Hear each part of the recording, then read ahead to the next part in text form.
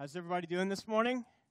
Everybody's good? Excellent. Well, we are so glad that everyone is here this morning. My name's Charlie Turner. I'm the lead pastor here at River Rock Bible Church. For those of you who are new, we want to welcome you. We are in a series on money. We don't always preach on money. I know sometimes you go to church and you're like, I always go to church and they're talking about money. So just so you know, we don't always talk about money, and we don't always talk about giving. This morning, we are going to talk about giving. We are looking at a series on our money because money is important, right? It impacts almost every area of our lives. And in fact, it's a big topic even in Scripture. Scripture talks about money almost more than any other topic. And so it's important in God's Word, and it must be important in our lives. The other reason we're talking about money is because Jesus is Lord. He's not just Lord in some out there, I say He's Lord, but we believe as followers of Jesus that He is Lord in our lives, and that means that we have to obey Him in every area of our life, including with our money. And so we saw last week that everything is God's. All of our money is God's. It all belongs to Him. We are His managers. Right? We covered that last week when we looked at our spending and said that our spending has to be governed by our values, and it matters how we spend our money. And so this morning we're going to continue by looking at giving. And we understand that giving matters. It's one of the most important things you can do with your money. And this morning we're going to talk about why it is so important and why it's one of the best things that we can do with our money. But I want to remind you that this whole series is not because we want something from you. It's not because I want something from you. In fact, that's why we went ahead and we took the offering before the message, because we want you to know this is not about something that we want from you. It's something we want for you. We want you to experience what it's like to bring every area of your life in line with the Word of God, right? What does it look like to bring this into submission to the Lordship of Jesus Christ and to follow Him and honor Him? And, we understand that when Jesus says it's more blessed to give than to receive, it's true, and we want you to experience that blessing, to be able to follow Jesus and to be able to walk with Him and understand the true blessing that comes when we're faithful and we honor the Lord, even in our finances. So let's jump right in. So why do we give? Why do we give? Why is giving so important? Well, number one, giving matters because it meets the needs of others. There's several kinds of giving taught in the Bible, but one of them, and one of the biggest ones, is giving to meet the needs of others, especially the poor. If you have your Bibles or if you're on the Bible app with us, then go ahead and turn to Deuteronomy chapter 27. Deuteronomy chapter 27. Deuteronomy 15, verses 7 through 10. You'll have to forgive me this morning. I have a little bit of cough. I had it last week. Turns out I had the flu. Woke up on Monday morning with extremely bad fever. Spent 2 days curled up in the fetal position in bed. And the cough has not gone away. They did give me some cough medicine. It says I'm not supposed to operate heavy machinery, but it didn't say anything about preaching, so I think we're good. But also, I can't be held accountable for anything that I say weird today, all right? So hopefully it goes well. But here we go. Deuteronomy 7. If there's a poor person among you, one of your brothers within any of your gates in the land of the Lord your God is in the Lord your God is giving you, must not be hard-hearted or tight-fisted toward your poor brother. Instead, you are to open your hand to him and freely loan to him enough for whatever he has need, right? So we're not to be hard-hearted. We're not to be closed-fisted. We're to be open-handed to the poor. We're to be generous with the poor and needy. We read in Proverbs 19, it says, kindness to the poor is a loan to the Lord, right? If you're going to loan to anybody, I would loan to the Lord, right? He can pay you back, right? Kindness to the poor is a loan to the Lord. He will give a reward to the lender. When you loan to the poor, you're lending to the Lord, and He will repay you. Jesus gives this instruction in Matthew 6:23. He says, whoever gives to the poor, don't sound a trumpet, so whenever you give to the poor, Don't sound a trumpet as the hypocrites do in the synagogues and on the streets to be applauded by people. I assure you they've got their reward. But when you give to the poor, don't let your left hand know what your right hand is doing. Now, what is interesting about this passage is that Jesus doesn't say if you give to the poor. What's it say? When? Jesus expects you to give to the poor. Jesus expects you to give to those who are in need. It's kind of assumed that this is going to happen. In Luke 12:33, he gives this instruction. He says, sell your possessions and give to the poor. Make money bags for yourself that won't grow old, an inexhaustible treasure in heaven where no thief comes near and no moth destroys. The first Christians took this extremely seriously. We see this lived out phenomenally in Acts chapter 2. In Acts chapter 2, we read about all the things that were happening, and we see that it says in 2 verse 44, it says, now all believers were together and held things in common. They sold their possessions and property and distributed proceeds to all as anyone had need. So here's what they're saying. They're saying, you need help? I have something. Let me help you. It's that simple. It's that simple. You need something. I have something. Let me help you. They were giving generously and freely. And in Ephesians 4:28, Paul says this. He says, the thief must steal no longer. Apparently they had a problem with stealing in the church. But he says, he's given them this instruction. The thief must steal no longer. Instead, he must do honest work with his own hands so that he has something to share with anyone in need. Now, when I read this verse earlier this week, it struck me because most of us would expect Paul to say, hey, the thief, the one who's stealing, needs to steal no more, right? You think that would kind of be assumed when you become a follower of Jesus, like that's not a good profession anymore. But he says, hey, you got to stop stealing. But he doesn't say so that you can provide an honest living for yourself. Like that's what we would expect, right? But that Paul assumes that they get that. No, he says, get a real job. Provide for your family so that you can help someone else, right? That's kind of interesting that Paul says, hey, this isn't about you. This is about you helping someone else because it's more blessed to give than to receive. You need to be able to help those around you. John Wesley said this. He said, earn all you can, save all you can, and give all you can.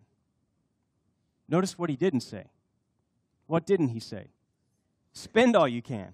Why not? Because we typically do that anyways. Earn all you can, save all you can, and give all you can. That's a great thing to live by.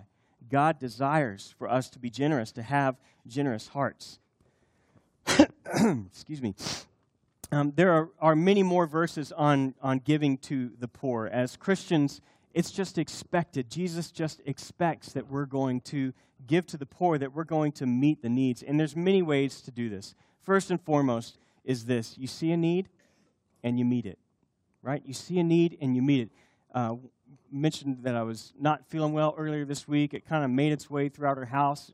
Thankfully, it spared my wife and one of our kids so far. But the other three got it, and myself. And just in texting with a couple people from the church, not really talking about it, but it just came up that I wasn't feeling well, and immediately they were like, can we bring you food? Can we make some soup and bring it to you? There was a need, and they tried to meet it.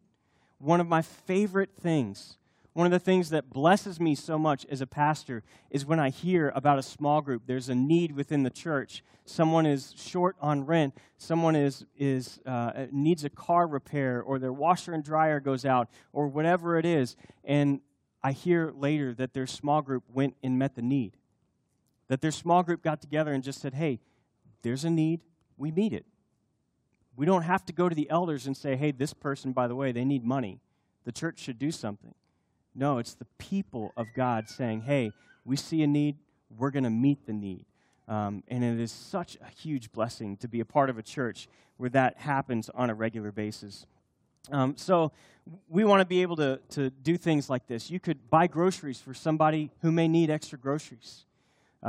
You may just lend somebody your pickup truck because they need to borrow it to move something, right? When I was in college, one of my friends had a pickup truck that had a bumper sticker that said, yes, this is my truck. No, I won't help you move. but you're welcome to borrow it, right?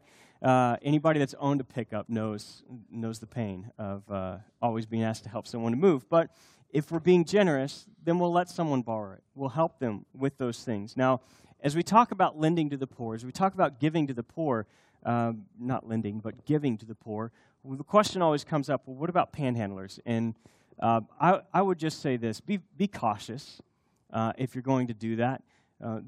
There's a great book called Toxic Charity that I would encourage every Christian to read, that, giving to a panhandler might make you feel good, but it might not be the best thing for them. You might be enabling an addiction or enabling them to not work. I heard a pastor who works in Austin, close to downtown Austin, talking one time, and he was talking to a panhandler, and he said, hey, what if I could help you find a job? What if I could help you get work? The guy said, I just made $100 in 2 hours on that corner. Where else am I going to find a job that pays me $50 an hour?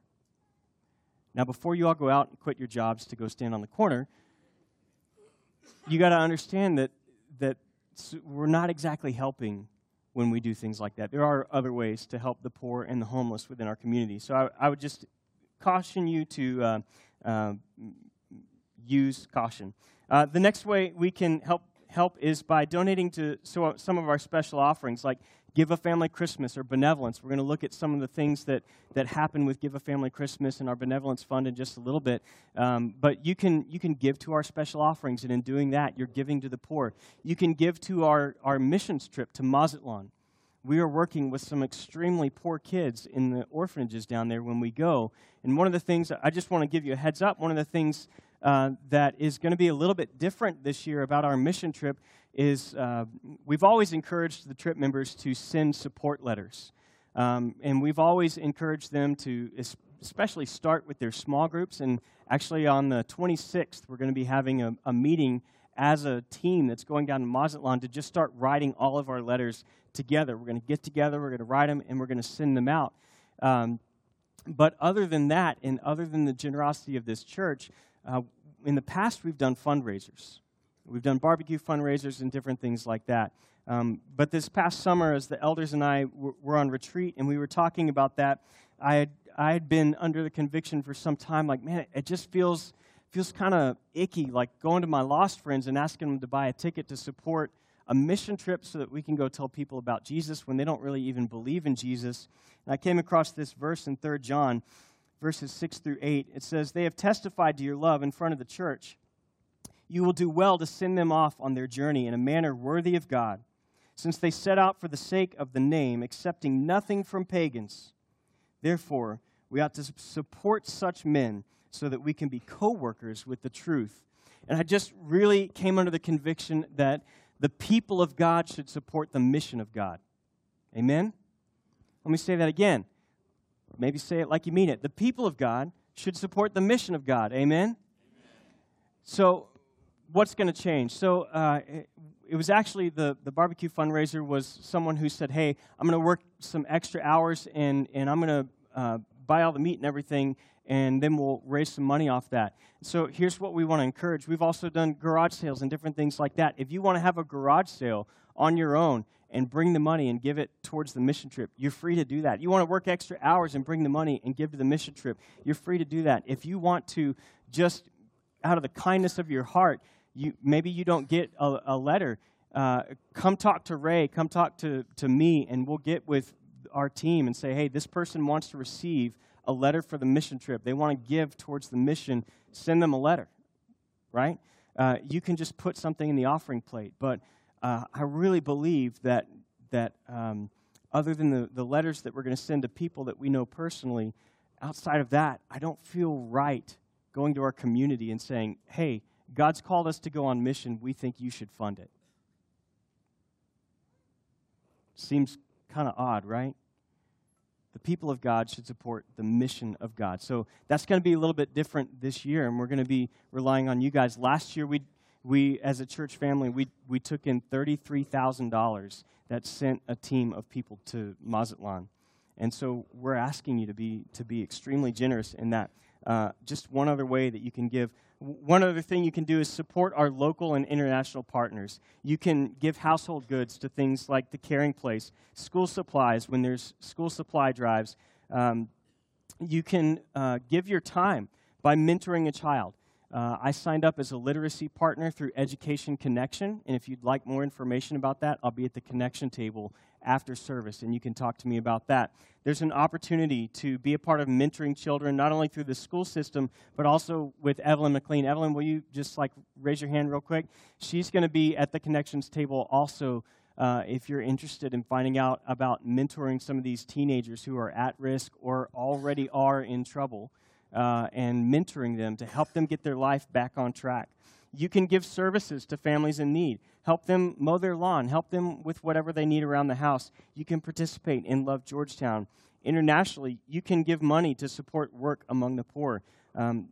We just understand that Christians give to the poor. The first and most obvious reason that giving matters is because it meets the needs of others. Second, it benefits the giver.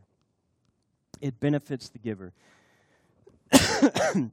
Spending to meet our current need makes sense, right? We all need food. We all need clothing, shelter. Saving to meet our future needs, which is what we're going to talk about next week, also makes sense. But what we don't often think about is that giving actually benefits us. When we give, we know that there is a return. So what is it exactly that we get? In Luke 6, Jesus says this.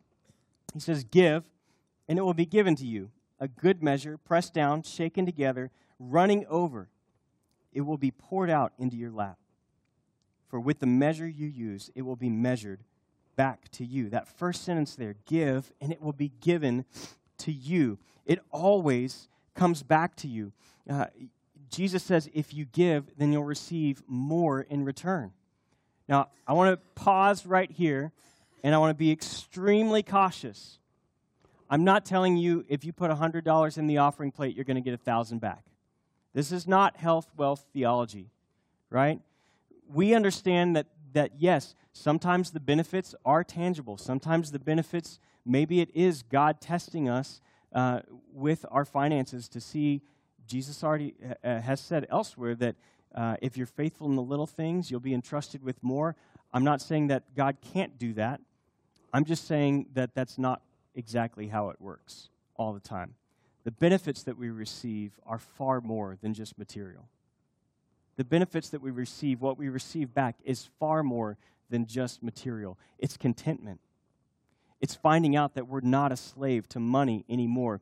In Acts 20:35, we're reminded of the words of Jesus who says, "It is more blessed to give than to receive." You are happier when you give than when you receive. There's more joy, there's more benefit. In 2 Corinthians 6, 9, verses 6 through 8, Paul says, "Remember this, the person who sows sparingly will also reap sparingly, and the person who sows generously will also reap generously. Each person should do as he has decided in his heart, not reluctantly or out of necessity, for God loves a cheerful giver. And God is able to make every grace overflow to you, so that in every way, always having everything you need, you may excel in every good work." Every. I think Paul wants them to understand that giving blesses you in many, many, many ways. In every way. In all ways. In all things, it blesses you.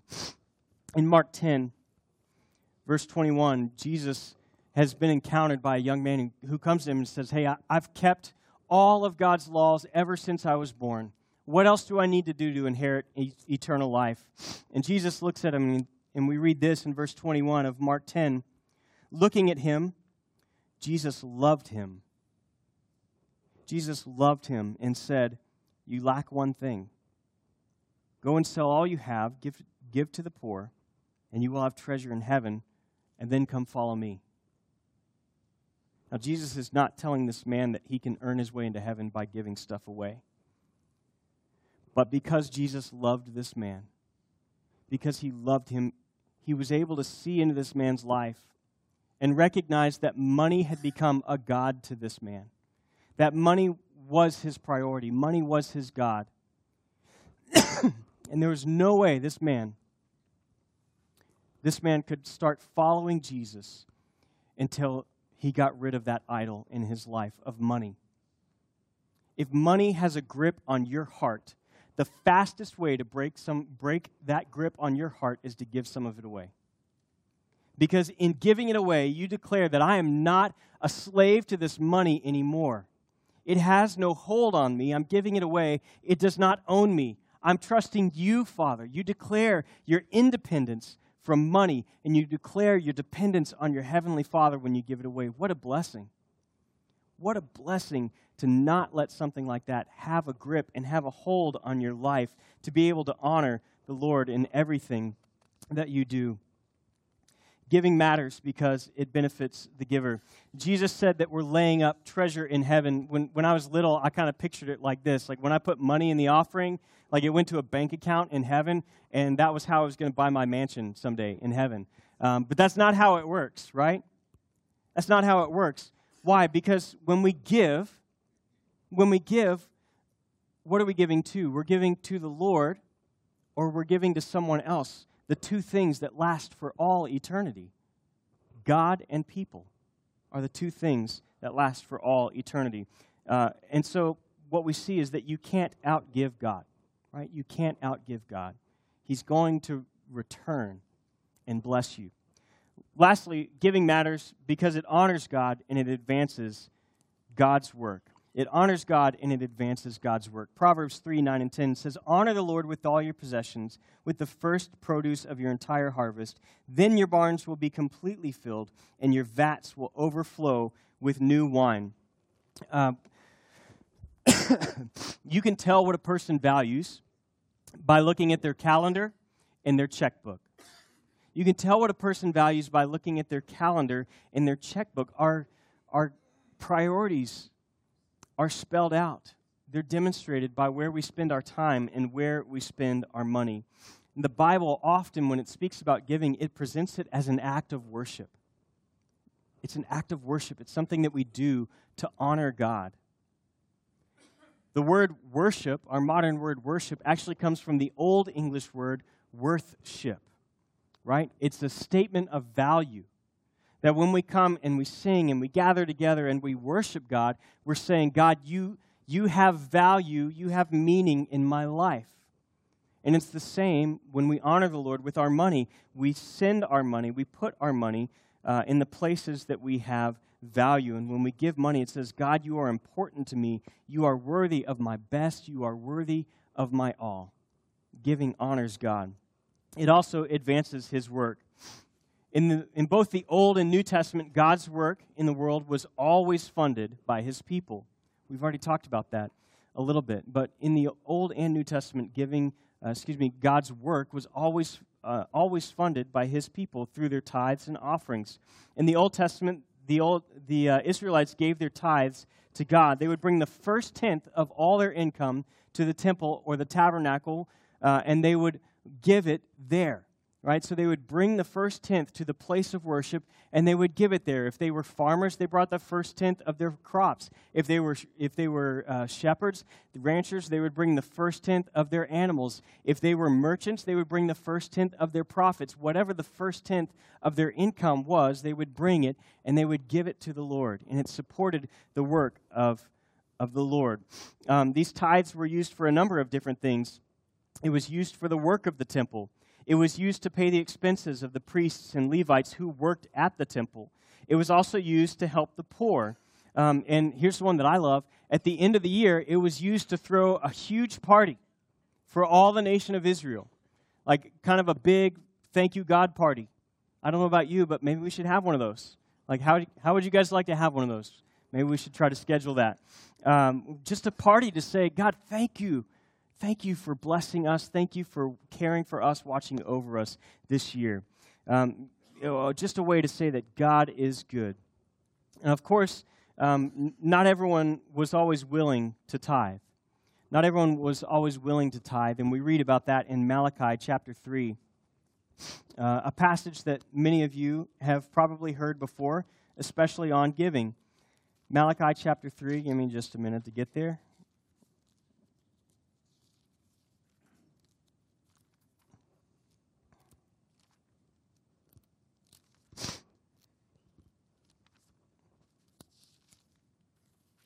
Malachi chapter 3, beginning in verse 8. God says this. It says, "Will a man rob God? Yet you are robbing me. And you ask, how do we rob you? By not maintaining the payments of the tenth, or the tithe, and the contribution. You are suffering under a curse, yet the whole nation is still robbing me. Bring the full tenth into the storehouses, so that there may be food in my house. Test me in this way, says the Lord of hosts. See if I will not open the floodgates of heaven and pour out a blessing for you without measure." So God says, this is the one place God says to test me. But he also says, he starts with, you are robbing me. The tenth is holy to the Lord. It belongs to the Lord, right? The tenth belongs to the Lord. In Leviticus 27, verse 30, we read, "Every tenth of the land's produce, grain from the soil or fruit from the trees, belongs to the Lord. It is holy to the Lord. It's set apart. It belongs to him. It's not yours. It's not yours." Think about this, right? I have a mortgage on my house, right? That mortgage is set apart. Holy just means to be set apart, right? In this instance, it means to be set apart. So that mortgage that I pay is set apart to Chase Bank. It belongs to them. It's not mine. I don't get to keep it. Every month, I pay that bill, right? Why? Because that money doesn't belong to me. It belongs to them. Otherwise, they'll come and take my house. And then you'll see me on the street making $50 an hour. Hopefully. No. I'll get a pay raise. It belongs to the Lord. It's holy. And here's the thing. If I didn't pay my mortgage every month, imagine me walking into the bank and saying, "Hey, look, I know I haven't paid my mortgage in a year. I know that's your money that I haven't given you, but I need you to give me more money. I need you to bless me." What are they going to do? You're crazy. You've been stealing from us, and you want us to give you more? Think about that. You're stealing from us, but you want us to give you more. But how many times do we do that to the Lord? We say, "God, I'm not going to give you my tithe, but bless me. Bless me."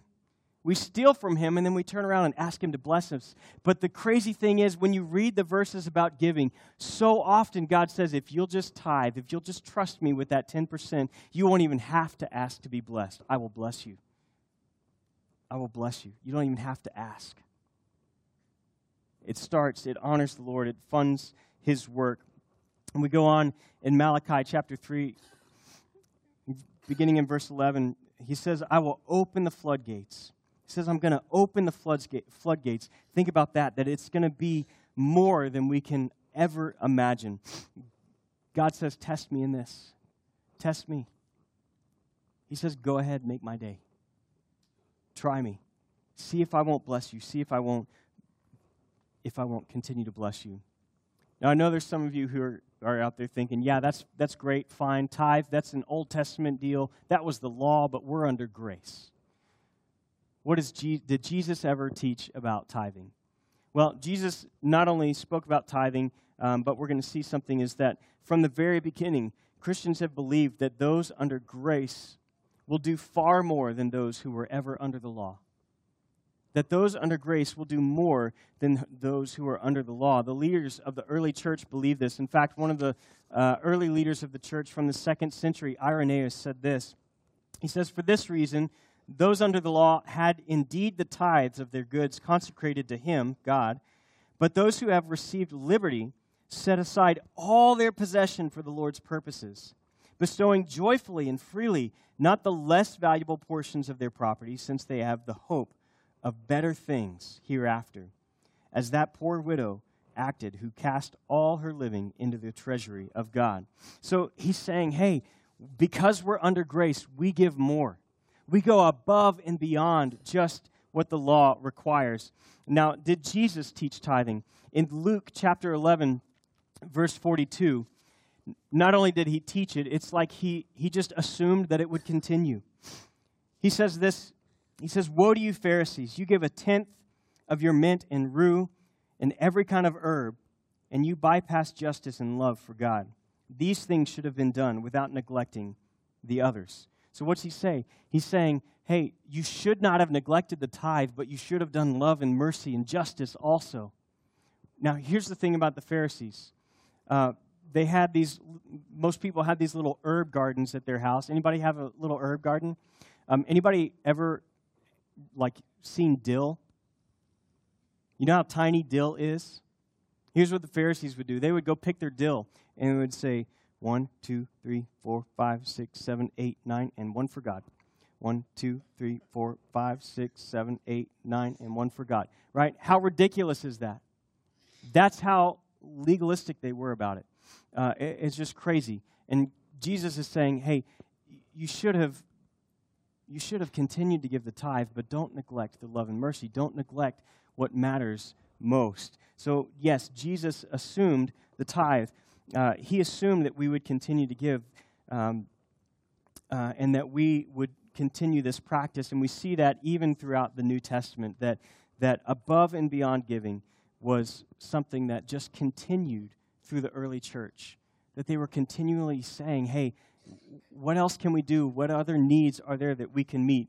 When you give, you say, God, I trust you to meet all my needs. I trust you to meet all my needs. Now, I often get the question about where should I give my tithe? Where should I give my tithe? I personally believe that you should give your tithe to your home church. Wherever your home church is, wherever you're being fed spiritually, that is where you should give your first 10%. Anything you want to give above and beyond, you want to give to missionaries, you want to give to somebody else, you want to give to another ministry, I encourage you to do that. But that first 10%, I believe, should go to your home church, your local church, right? How many of you shop at H-E-B? Of course you do, because we're in Central Texas, right? Everybody, when you go to H-E-B, you don't write a check to Walmart, right? When you buy your groceries at H-E-B, you don't write a check to Walmart. You write it to H-E-B. So I would encourage you, make that your priority, to be giving to your home church, wherever that is. Trust me, if we were at First Baptist and I was preaching this message this morning to a different congregation, if I was filling in for Pastor Kevin, I would tell them, give their tithes to your home church. Maybe give above and beyond to River Rock, but, give your first 10 over there. So that's where we should give. So how do we do this? Average American is only giving about 3%. Average American is only giving about 3%. And what's really sad is that the average American Christian is not giving any more to charitable organizations or to their church than the average non-Christian. Right? Our lives should be drastically different from those who aren't following Jesus, who haven't experienced his grace. But how do we start? First, I would say start where you are. Start where you are with the goal of giving towards the tithe, the full tenth. The tithe just means 1/10. So start where you are. Maybe it's, hey, I think I can start at 1%, 3%, 5%, 7%. Start where you are with the goal of getting to 10%. And every 6 months or every year as you sit down and you look at your budget, just challenge yourself and say, okay, God, I'm going to trust you a little bit more. I'm going to trust you a little bit more. Next, I would say take an honest look at your budget. Take an honest look at your budget because it's interesting the things that we can't afford, right? And I understand that there are people in this room who are just barely getting by. But I would encourage you to think about what does it say about my values when I can afford cable TV but I can't afford to tithe? When I can afford a new smartphone but I can't afford to tithe? When I can afford an extravagant vacation but I can't afford to tithe, right? Just be honest about your priorities. Be honest about your priorities. If God is truly number one in your life, let it be reflected in your budget. Number three, maybe you're a person of faith and you just say, hey, I'm not giving anything right now, but I'm going to take the plunge. I'm going to put God to the test, and I'm just going to give 10%. I'm just going to start giving 10% and see what happens, right? Maybe you're willing to take that plunge. There's a bumper sticker out there. Maybe you've seen it. It says, honk if you love Jesus, right? How many of you guys have seen that one? Honk if you love Jesus.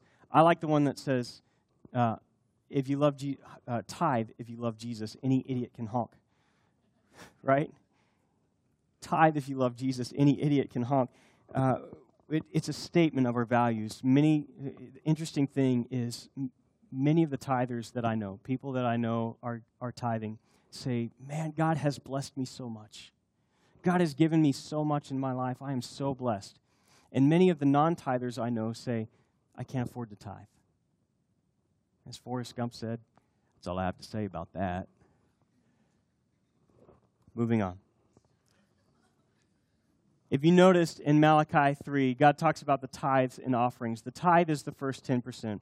Offering is anything above and beyond that. In the Old Testament, they had what was called a free will offering. This was when you just said, hey, God loves me. He's blessed me. He's been so good to me. I just want to do something special. I just want to come and give something above and beyond to God.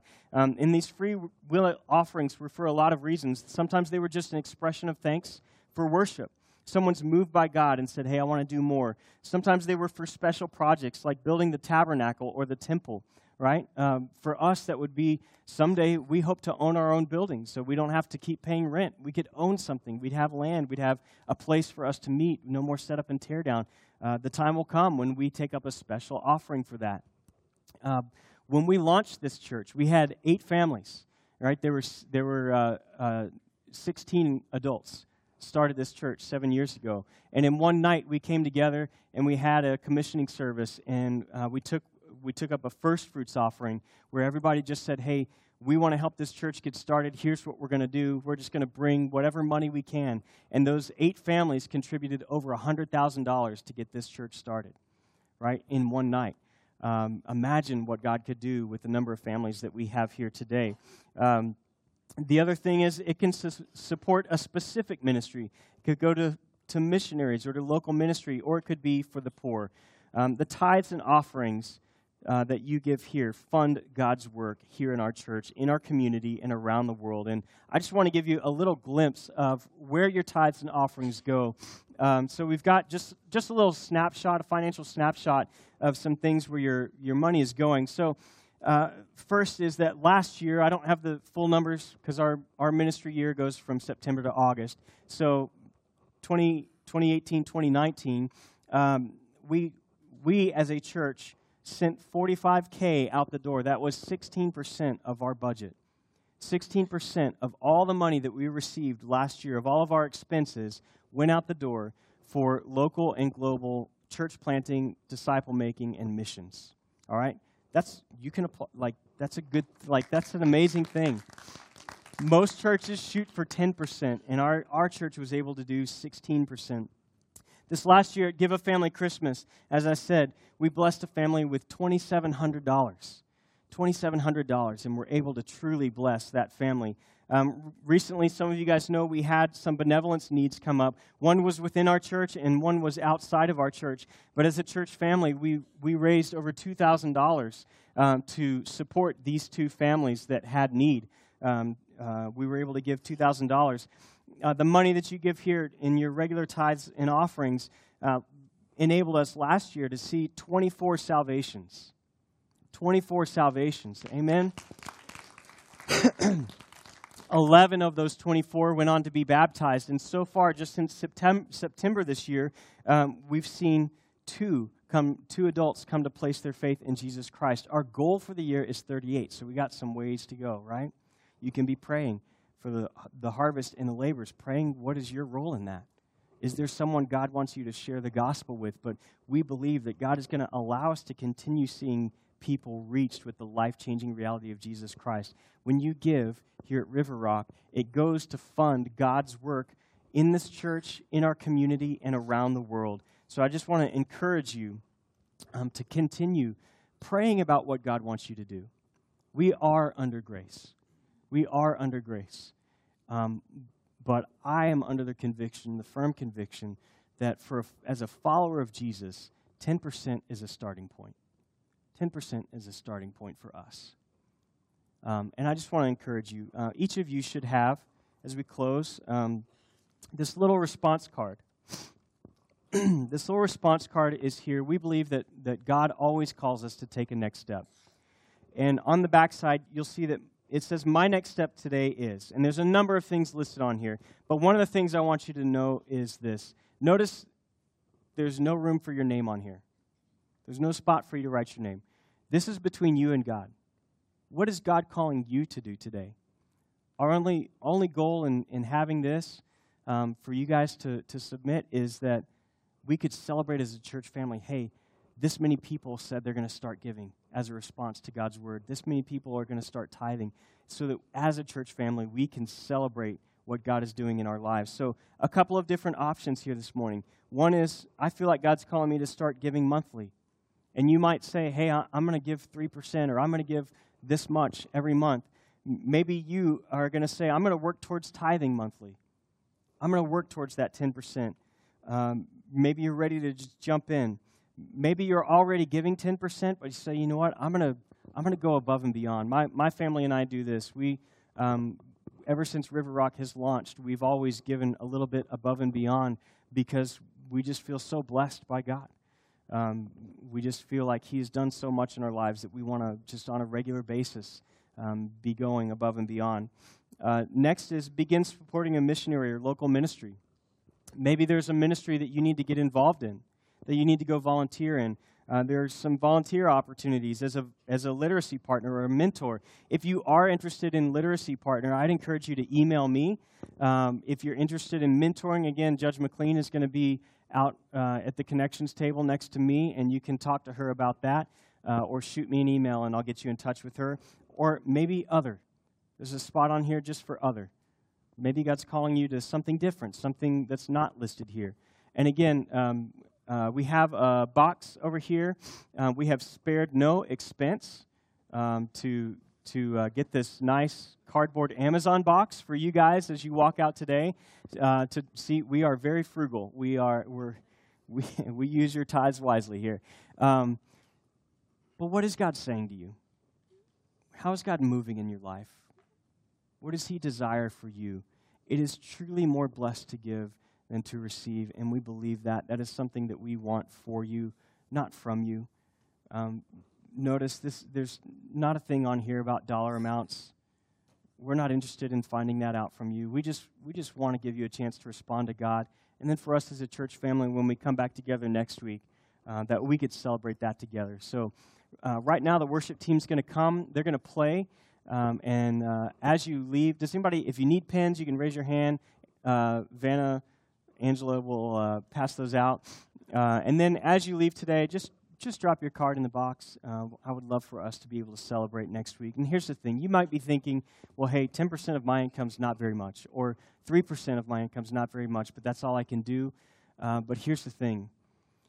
If all of us just do a little bit, it goes a long way, right? If all of us just do a little bit, it goes a long way. I just want to encourage you, take this time and just respond to the Lord, to what He's saying to you.